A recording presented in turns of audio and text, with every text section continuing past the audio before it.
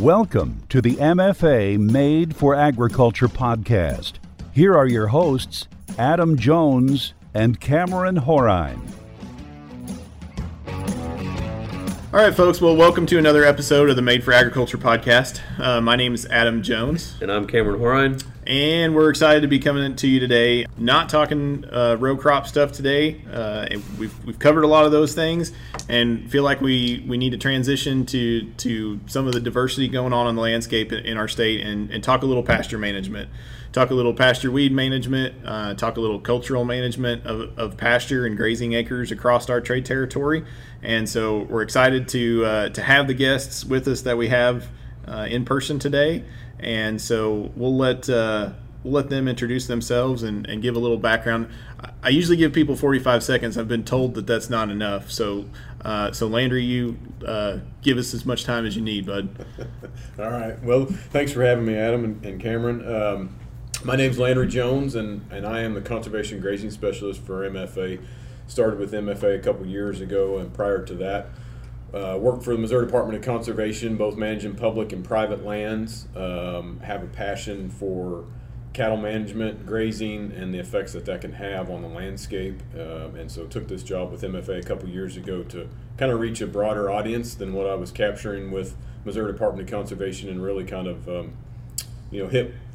really work one-on-one with cattle producers and show them the benefits of conservation grazing and some of the management techniques that are associated with that. Great. Thanks, Landry. You know, you hear people use the term like all hat, no cattle.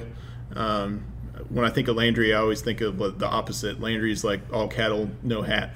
So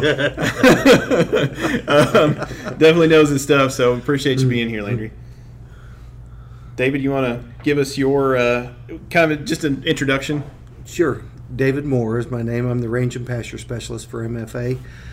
Been in this role for roughly 11 years now, and my passion, and that's a good choice of words, Landry, my passion is really helping our producers find ways to increase the number of pounds of beef per acre per year that they can produce on their land. Whether that's meeting with producers or working with our account managers for them to go out and help producers. That's what I enjoy doing. Yeah, for sure. Thanks, David, and you're good at it. And today, I just got a market alert on my phone this morning from the grain terminal that corn was over $7. So I think talking about maximizing that pounds of beef really matters this year. I mean, not that it didn't before, but I think it's really woke some people up looking at feed prices. So I think it's a pretty timely discussion. Absolutely. Yeah, for sure. So I think where we ought to start is we're kind of in the 1st of June. Not saying this is when we should focus on weed management and pasture, because it's kind of a year-round scenario, but just we have so many diversified operations. This is kind of when a lot of people turn attention to managing pasture. I think the easiest way, and I'll let David take a stab at this one, but maybe kind of talk about some of the weed types that we see in pastures, whether that's annual, perennial, biennials, and kind of explain what those are. And then maybe under each of those categories, give us some examples of driver weeds that you typically encounter, or most folks call you with issues with. Boy, you opened up Pandora's box. And I'm just going to leave for the next 45 minutes.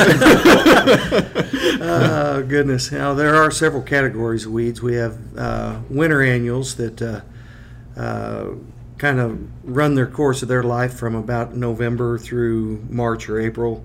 We've got biennials that'll emerge in October or so and may not mature until the middle of the following summer. Then we've got summer annuals that'll emerge as soon as the ground temperature gets up above 60, and then we've got perennials that are kind of there year-round and year after year. And then I'm going to tack on brush. Brush is kind of in a segment all its own on perennials that we kind of have to tackle very uniquely and very much with a prescription. But as far as driver weeds in the biennials, thistles is probably the number one thing, but there's a whole group of them. There's thistles, there's cutleaf teasel, there's spotted knapweed, there's mare's tail, there's just a whole group of Sure. Of things. Dock, and really and truly one of the missed opportunities that we have in controlling biennials and winter annuals has been not taking advantage of a late fall application of herbicide, primarily because nobody really wants to unwinterize their sprayer to go out and spray, right before deer season or right after deer season.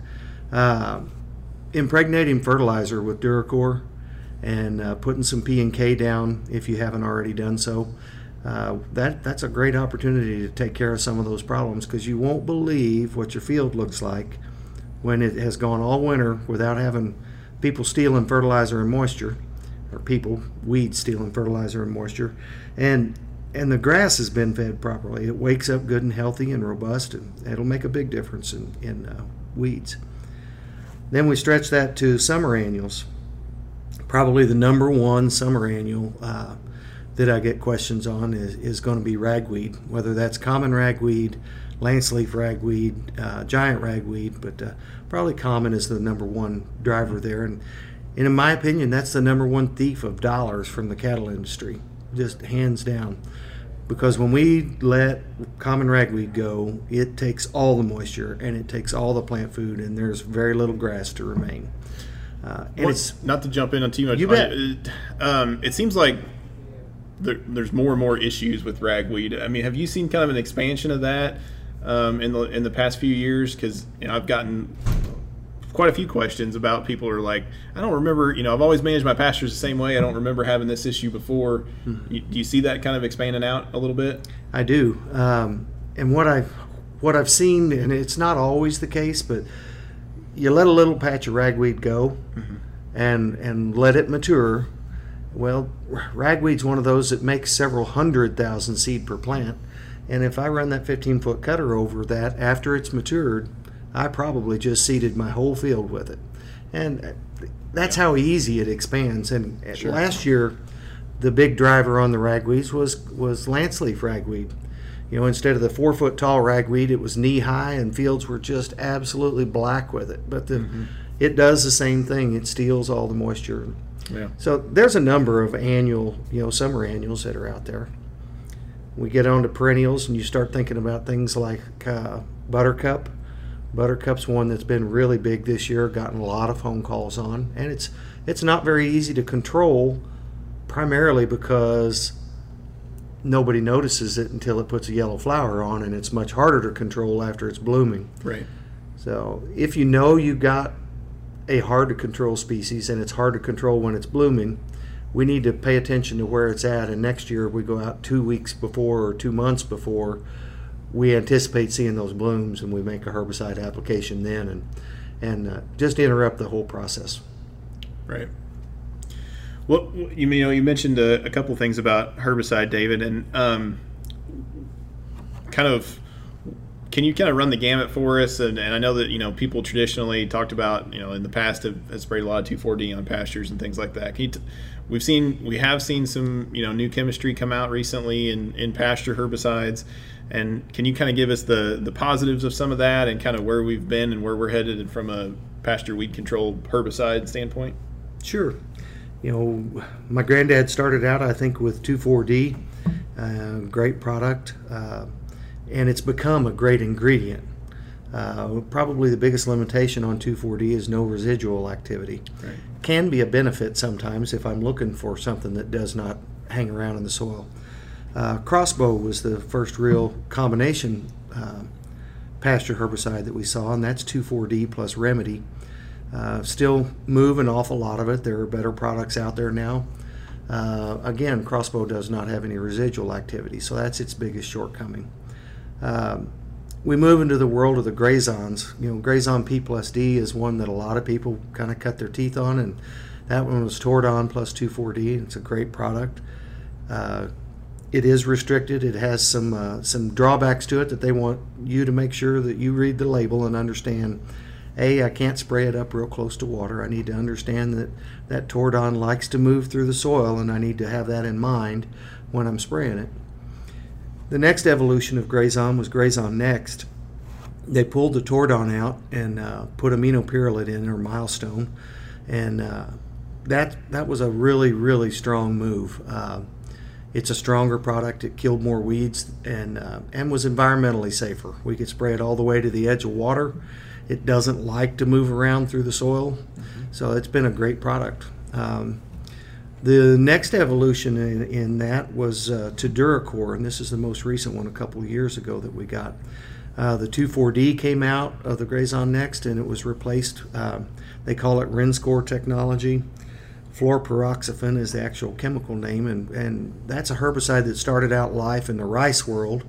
They found out how safe it was on grass and how strong it was on weeds, so it was a natural pairing with aminopyrrolid. It followed that trend of being environmentally safer. In fact, it won a Green Award from the EPA, which is absolutely unheard of in the pasture herbicide business. Sure. And it's extremely strong. Kills far more weeds, where Grazon has a list of about 100 weeds. DuraCore has a list of almost 150 weeds that it kills. In particular, where I really find that to be an advantage is on some weeds that Grazon kind of struggled with. DuraCore does not. It's going to kick butt and take names later. Things like buckhorn plantain, like poison hemlock, like cuckleburr, that we kind of struggle with controlling well. DuraCore does a better job. I'm not sure that I have found a downside to it yet. I know that I can make it work a little bit better if as the season extends and things get a little bit more mature. If I switch to an adjuvant that has some oil, that makes it work a little bit better, and takes something that's already pretty hot and makes it even hotter. If I get onto something, for instance, poison hemlock's really hard to control once it gets over knee high. Yep. And DuraCore is going to do everything it can. But if it gets 5 or 6 feet tall and I need to spray it, I'm probably going to add a little bit of 2,4-D and some oil. And it's the newest thing out there, and we're still learning what its limitations are, which Sure. I will tell you are not a lot. Yeah. Well, it's definitely nice to have something that covers the gamut to that extent, because a lot of times livestock producers are looking to do some of the application themselves or something like that, and they want to be able to purchase something that kills the majority of their weeds and kind of keep it on the shelf next to their ATV sprayer or whatever. It definitely has a place there.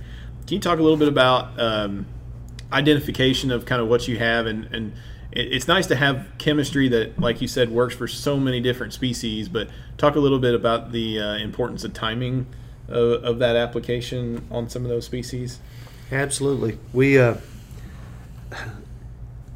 There's several things that go into making an application successful, and timing is one of those. I know you guys have all heard about the 4 R's. The right product at the right rate, on the right weed at the right time, and all 4 of those are very important. I'll add a 5th one with the right adjuvant. Yeah. Using the right spreader sticker, the right makes all the difference in the world. But timing is huge. A lot of these herbicides have enough residual activity, and DuraCore is one that does, that we can apply that when you see the very first plant, or even before you see the very first plant, and let that product work kind of like birth control for weeds. That weed seed begins to emerge underground, it germinates, it sends its root out, its first drink of water has herbicide with it, and it never breaks through the surface of the ground. That is the best weed control program that we can get. If I will switch from being reactive, I see a weed, I go kill a weed, to being proactive. I know the weed's going to come, so I'm going to spray and prevent that from happening.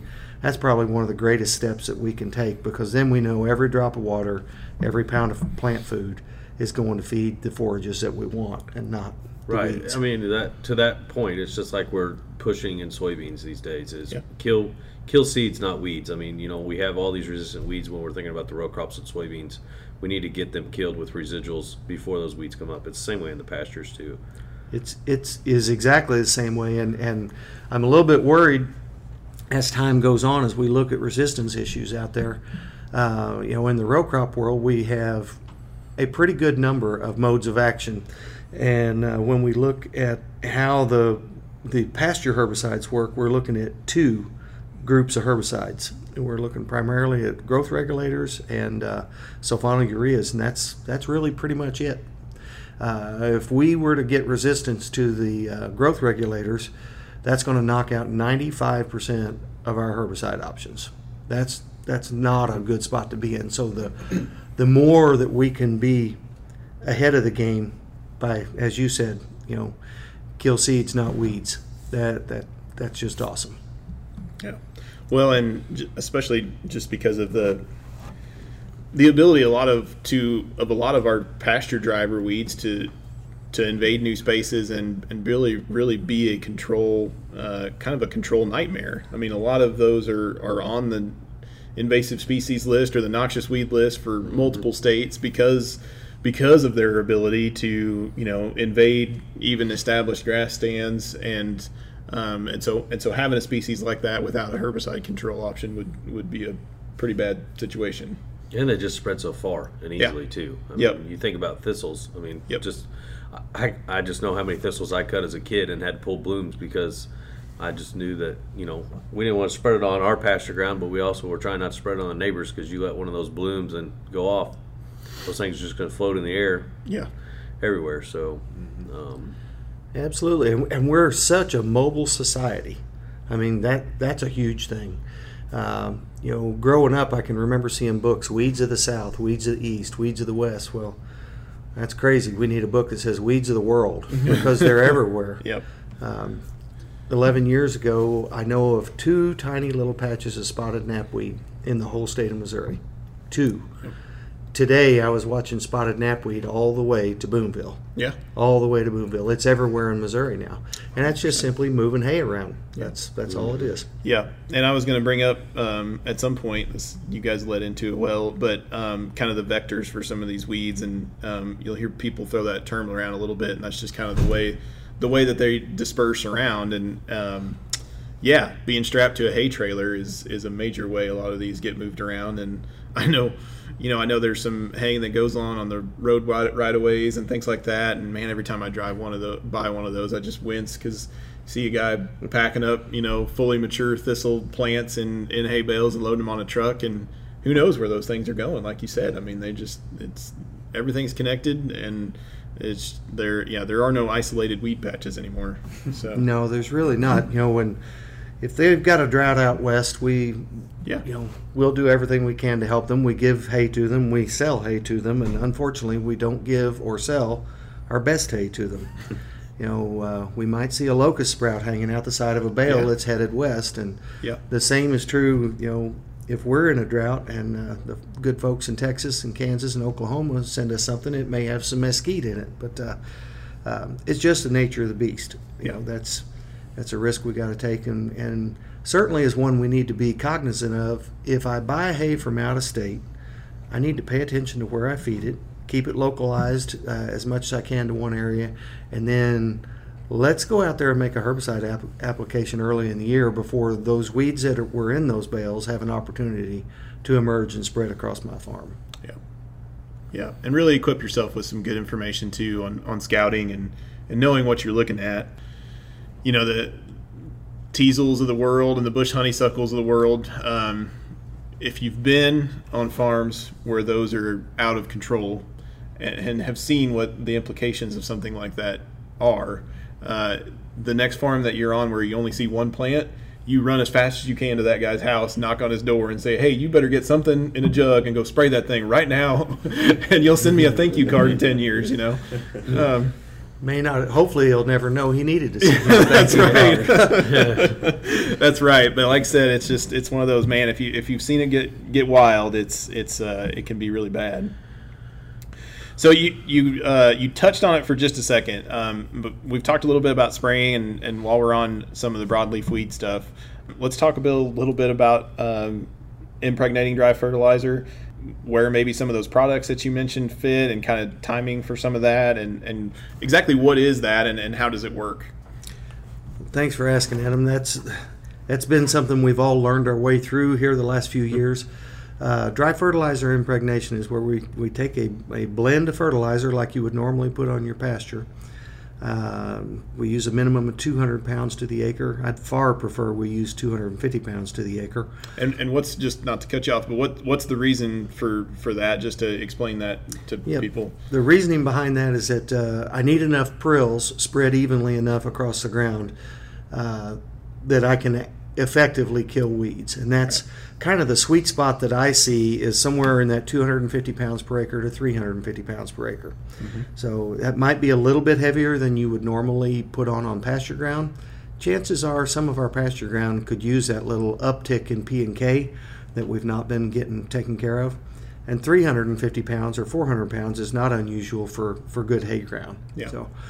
So we in the process we impregnate or apply the herbicide Duracor or Grazon Next. My preference is the Duracor to those prills. We spray it and coat those prills as they between the time that they hit the mixer and the time that they go into a fertilizer buggy or into a fertilizer truck. We also add a little bit of oil to that mix, and what we see happen. The primary mode of action is through the residual activity, through the soil. But there is a secondary mode of action. As those prills leave that spreader, they're going to smear across the leaf of weeds. And with the addition of the oil, we get fairly good control. The first thing I want everybody to understand is that when we use dry fertilizer impregnation, we give up a little bit of control of emerged weeds. We gain huge advantages on residual control. It is really, really good. So timing becomes an issue. When do you normally fertilize your pastures and your hay ground? Well, you may want to adjust that to make the fertilizer application more effective. I will tell you there's a lot of folks that probably fertilize a little bit earlier than they need to, and I would encourage you to think about holding off a little bit. We get that residual activity out of these products. It might be 45 days, it might be 60 or 90 days. That changes due to rainfall. The more rain we have, the shorter the residual time is. But I'd love to put that herbicide on where that residual is going to last as long through the summer as I can.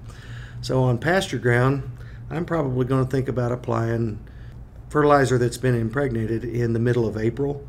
And for hay ground, I might go back as early as late March, but I'm not afraid to put pasture fertilizer out in the middle of May either. We encourage leaf growth when we put that fertilizer on late. We encourage stem growth when we put fertilizer on early. So that's kind of my thinking on it. For sure, and your hay quality is definitely in those leaves, not necessarily the stems. So well, and I would add to that. I mean, I think you're exactly right, David. When when it comes between pasture and hay ground and fertilization, for the most part, as producers, we're trying to play catch up on that spring flush of growth with our cattle. Most of the time, it gets ahead of us before we can really graze it. And so, by adding that fertilizer in the springtime, early spring, we're only accelerating that issue. We're only pushing more grass that our cows aren't going to be able to get to fast enough before it goes mature and into seed production. And so I think, one, it helps with forage management by kind of backing off that fertility a little bit later in the spring, but also from a weed standpoint with the impregnated fertilizer, it helped with that as well. Amen. I agree. I know on our place, hay ground's going to get fertilized somewhere in the last half of March, and pasture ground's probably not going to get fertilized at least till May 1.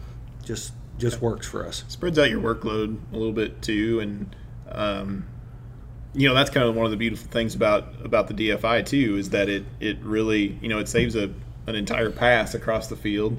There's a lot of pastures out there that are so rough you break the booms off your sprayer trying to get over them, and all that kind of stuff too. So there's some logistical advantages there. So yeah, that was something I was going to bring up was, we talked about herbicides, but we haven't really talked about timing, and we talked about the different types of weeds, with the annuals, and and not all those weeds are coming up at the same time. They're not all, it's trying to find that balance of the right timing of, when should I be applying these herbicides? So number one, I don't have to go across my pastures twice, or, how do I get that? And this could be an option, DFI could be an option where it's definitely going to help you on that, is because, like we said, we can put out the DFI, that April, May time frame for those, get that 60 to 90 days of residual. And if for some reason you do have a strong flush of weeds that comes on later, especially maybe on your hay ground, if you do 1 or 2 cuttings and you got some weeds that are coming up, after that cutting before the grass takes off again, then maybe, you have an opportunity to come back with a broadcast application of weeds, but instead of doing 2 applications there, so it's really trying to play the game of timing, but to, maximize your weed control at that same time. Absolutely. And, we kind of alluded earlier to timing is huge. And,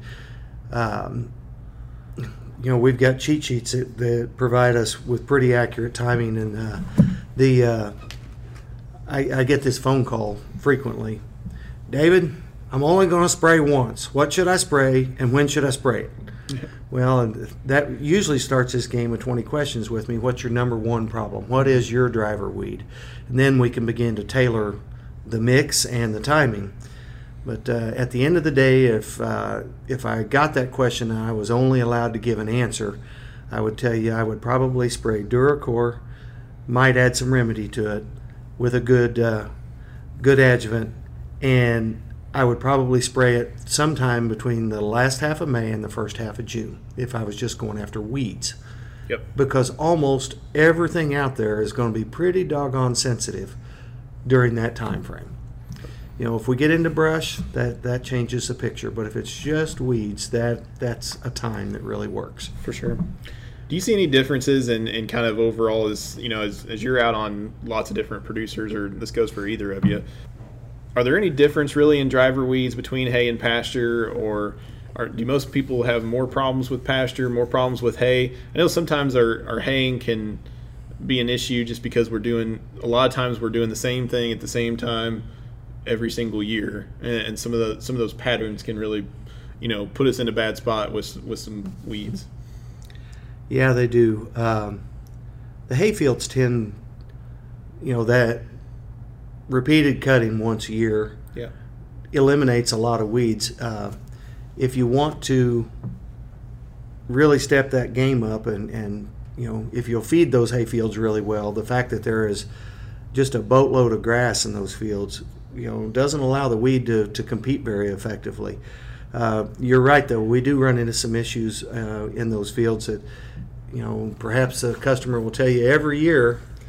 Not long after I cut that, I start seeing these locust sprouts coming, which tells me, we're cutting off locust sprouts and they're in every hay bale that this guy's producing. I think I bought some of those last year.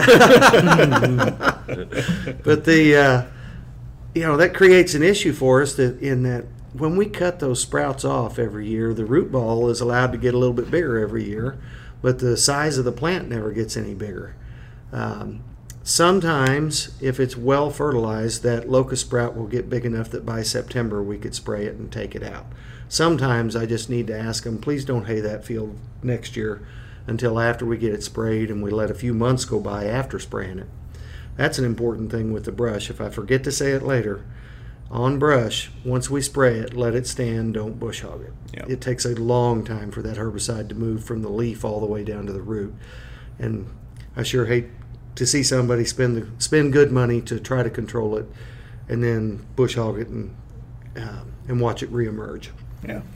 So, like on hay ground, I'll just talk about hay ground, and this question's coming from personal experience on my father's ground. Is you cut the hay, and then sometimes you'll see before the hay regrowth starts coming up, you'll see cockleburs or something like that really starting to pop off.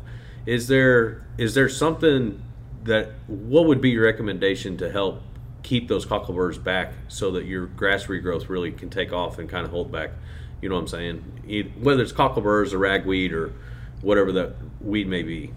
Yep, that's a great time. That's a good question, and a great time to, quick as you get the bales moved off, go ahead and intentionally move them off as quickly as you can, and just get a pint of DuraCore applied to those acres. Let that residual go to work for you. It'll keep those cockleburs from becoming an issue for you that year. Cockleburs are kind of they're a gift that keeps giving for several years. Every burr's got 2 seeds in it, and one of them's pretty much genetically designed to come up next year, and the other one's genetically designed to wait a year or two. It's got a hard seed coat. So just recognize the fact that, okay, I've got cockleburrs here for the next 2 or 3 years. I got to remember, pull that hay off and just come in and put a pint of Duracore down and let that problem become less and less over time. Another thing, Cameron, is remember when you're haying, the cows want to eat the grass, not the dirt off the top of the ground. That's right. So, I know sometimes we can really make ourselves very vulnerable to those weed infestations by cutting hay too close to the ground. And if we can give that grass just a little more residual height there, it'll come back a lot quicker. Like you were saying earlier, we're grass farming, so we're looking for something to compete with those weeds as well. So those cows will get skinny on dirt. Yeah. Well, and I was gonna add that as well. Is that a lot of that's due to management. Whether it's haying the same time every year, or your mower's scalping the ground trying to get as much as you can, or even in a pasture setting. It seems like, at least on my place, or I'll say on my place, that I see more of maybe some of those winter annuals becoming a problem in the spring because people are trying to delay that winter feeding, that hay feeding, so they're grubbing as much as they can out of their pastures, and that just kind of opens and exposes that soil for the next spring. Those weeds wake up, and they're right there competing with the grass, or out competing the grass, because they already got a jump start the fall before. So, and just humans, I feel like it's definitely one of the things that allowed us to live everywhere in the world, but it's also can be our downfall too, because we are repetitive. Like, we like to do the same thing. We put the same cows in the same pasture at the same time every year. Every year on June 1st, I get back from my Memorial Day trip to the lake, and I hook up the hay conditioner and I take off. Right, I do the same thing every single year, and that kind of stuff doesn't exist in nature. And a lot of times you can really set yourself up for continuous problems, I guess, by doing the same thing every year, and just switching it up every once in a while certainly has some value. Definitely. Landry hit on, you both hit on one of the best opportunities that we've got to become better grass managers, and that's find a way to get some shoes on your mower conditioner and get it up off the ground. Somewhere in that 3 to 4 inch range is, in my opinion, the minimum we need to be running. We all got used to running as tight to the ground as we can get, and I will tell you that 2 inches that we're picking up by running it into the ground is not adding a whole lot of weight to the yield at the end of the day. And Adam, you mentioned recovery time is a huge difference. You got to imagine that blade of grass is a solar panel. And a tiny little solar panel where we've scalped the ground has very little surface area to absorb sunshine. Compare that to a 3.5 or 4 inch tall blade of grass that's nice and wide that we left. That's going to recover so much faster. We all want that second cutting. Mm-hmm. I can almost promise you, when we're cutting hay on the 1st of June and we're scalping the ground, there won't be a second cutting till fall. Yep. If you leave 3 or 4 inches, you may well get a second cutting in about 30 days. It's highly likely. Yeah. It just has that much more opportunity to recover fast. For sure. And it makes sense when you think about it. Think of, like, we're typically not cutting hay when it's 50 degrees and raining outside, right? We've got a nice, by June, when a lot of people end up getting around to cutting hay, or even July some years, you've got a complete coverage of the soil there. You're keeping the sun off of the surface of it, and just think about what you're doing to that climate of that, where that stem's coming out of the ground in about 48 hours by cutting it off, raking it all up into a windrow, and then baling it up and running the tractor across it 14 times, going out there to get those hay bales.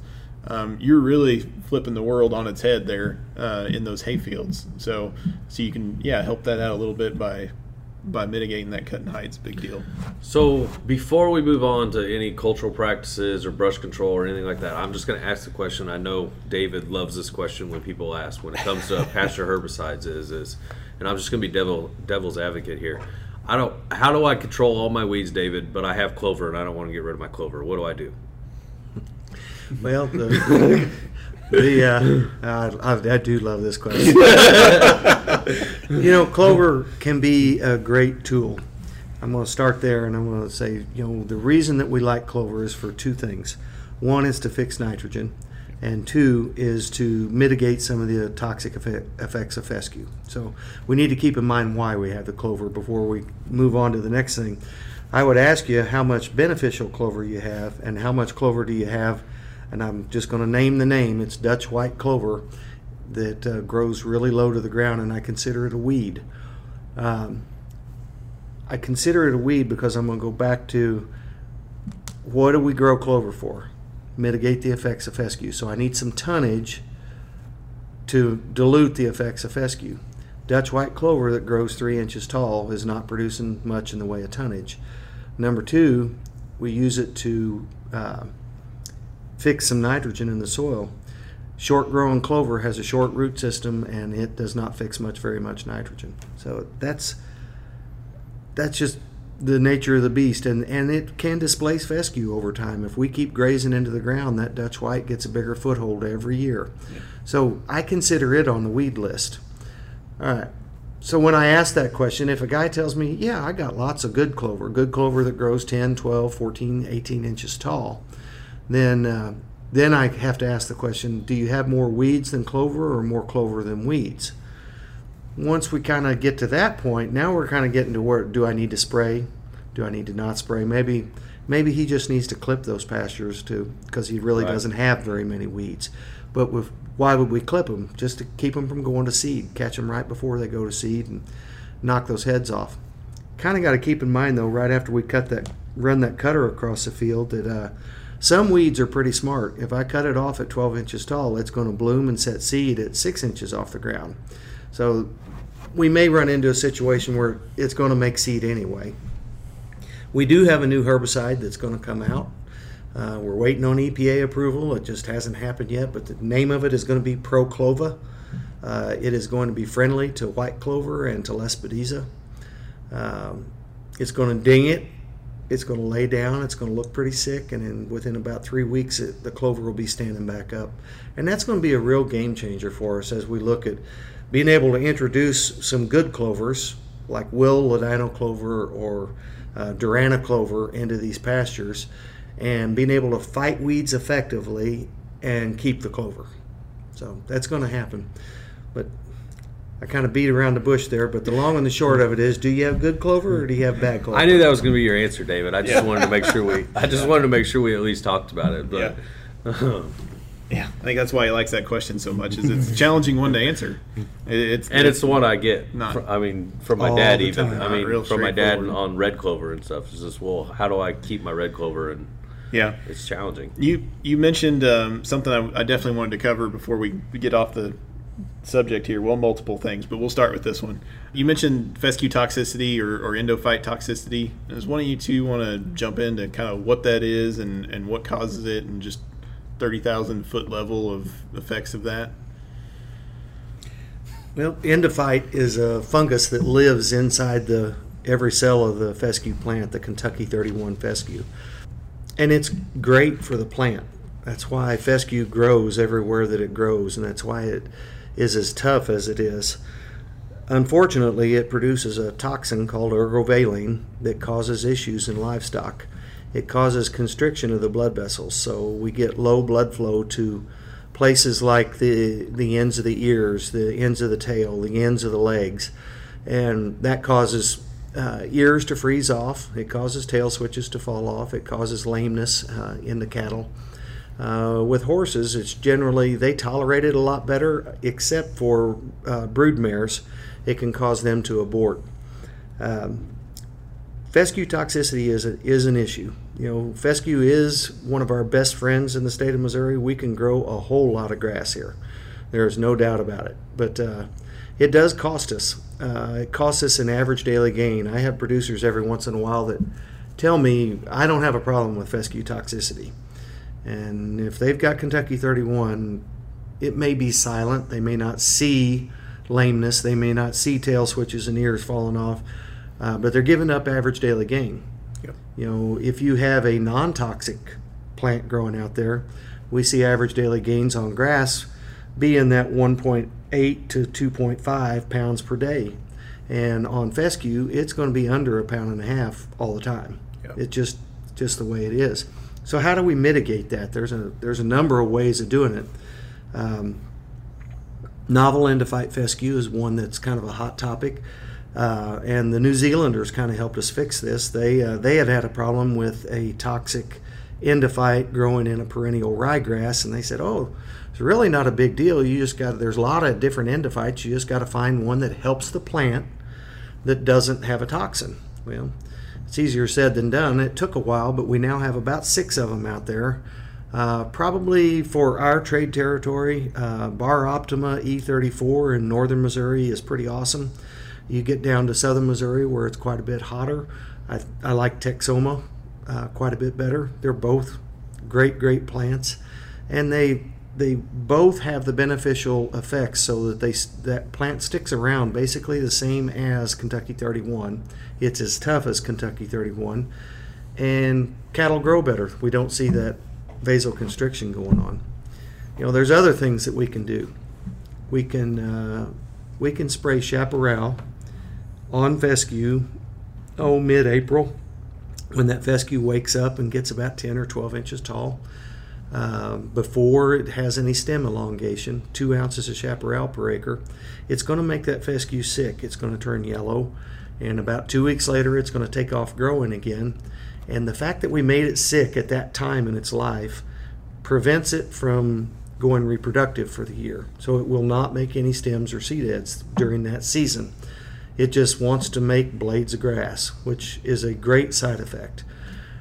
So the question becomes then, well, it's still fescue, it's still got toxins in it. Yes, it does. The hottest part of that plant is the seed head. The next hottest part of the plant is the stem. The next hottest part of the plant after that is the bottom 1 inch or 2 inches of that plant.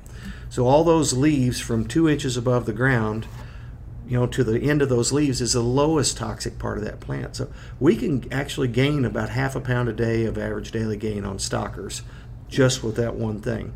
Now I have to caution you, don't spray chaparral year after year after year on the same piece of ground. You need to skip a year in between. That's an issue. Yeah.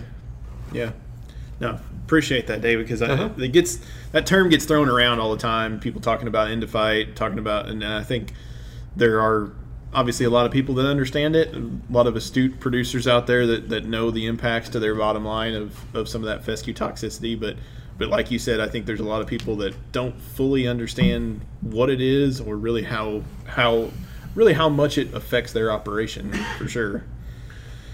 So before we move on too much here, let's talk a little bit about brush control before I forget to bring it back up. Kind of what's different, or what gear do we need to change when we move from controlling broadleaf weeds in a pasture hay system to controlling brush? Probably the first that I would tell you is timing becomes extremely important. Buck brush is the earliest brush that we're going to spray, and historically we would look at a quarter 2,4-D on April the 15th does a pretty good job across all of Missouri on buckbrush. It's going to get about half of it, is what my research has shown. We can extend the time frame to spray buckbrush to the end of May by adding some Duracor to that, a pint of Duracor and a quarter 2,4-D with a surfactant that has some oil in it. We can do a pretty good bang-up job on buckbrush all the way to the end of May. So the next brush that comes along, the customer tells you, I've got buckbrush and I've got some blackberries in that same field. And blackberries, when I look at the timing, every university trial says September is the best time to spray. If I'm only going to spray once, that's my highest percentage of kill. Mm-hmm. I agree. But between now and September, I've got a whole growing season where I might be able to pick up some grass. So what we do, if they've got buckbrush, we're already spraying Duracor and 2,4-D. We add a pint of Remedy to that mix, and we move that application for sure to the last 10 days of May.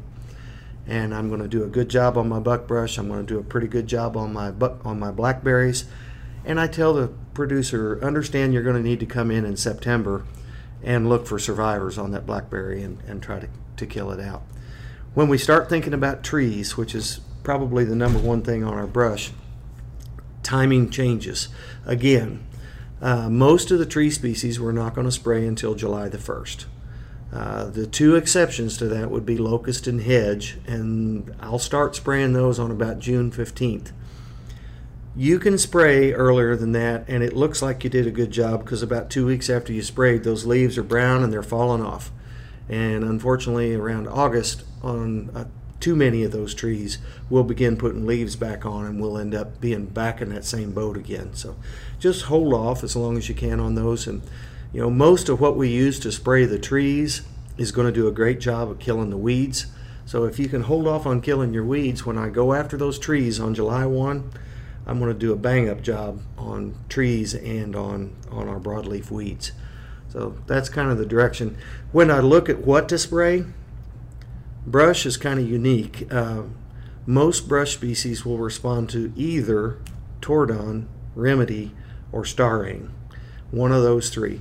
Very few of them respond to two or even all three of them. But so we really write a recipe for just about every tree species out there that we've got. There's a specific recipe that's intended to kill this. It's hard to come up with a blanket recipe that kills everything, kills all of it. Yeah, I mean, we could, but who can afford that?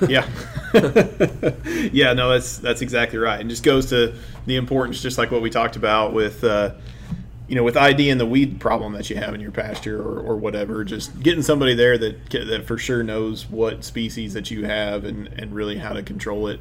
Even just knowing what you have can lead you down the right path as far as getting the right control measures in place. Absolutely. And one thing that I'll add on brush that is super important, I very often have the conversation with guys, well, man, I just bush hog it.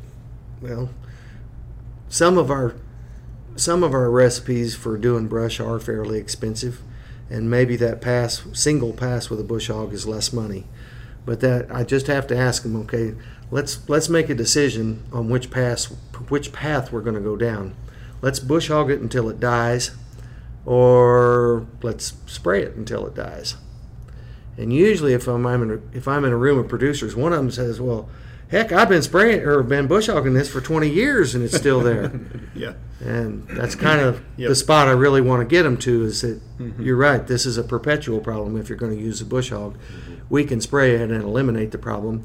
We might create a plan that takes a couple of years, because some of the species we're after, oaks and hickories and persimmons, and some of those they're pretty tough. They take a little while. So we might spray a couple years in a row before we reach a point that it's pretty satisfactory. Well, hey everyone, it's Adam here. We really, really appreciate you listening into the podcast this week. We went on in this conversation about pasture management and really how to make our grazing acres the best that we possibly can for quite a long while yet. Definitely want to be able to bring all that information to you. So I think what we're going to do is split this episode into two parts, and you'll just have to tune in next time to pick up the remaining part of the episode where Landry goes in and talks a lot about grazing systems and how we can really maximize that forage acre. So thanks again for tuning in, and we'll see you next episode. Thanks for listening to Made for Agriculture. Email comments and questions to podcast@mfa-inc.com.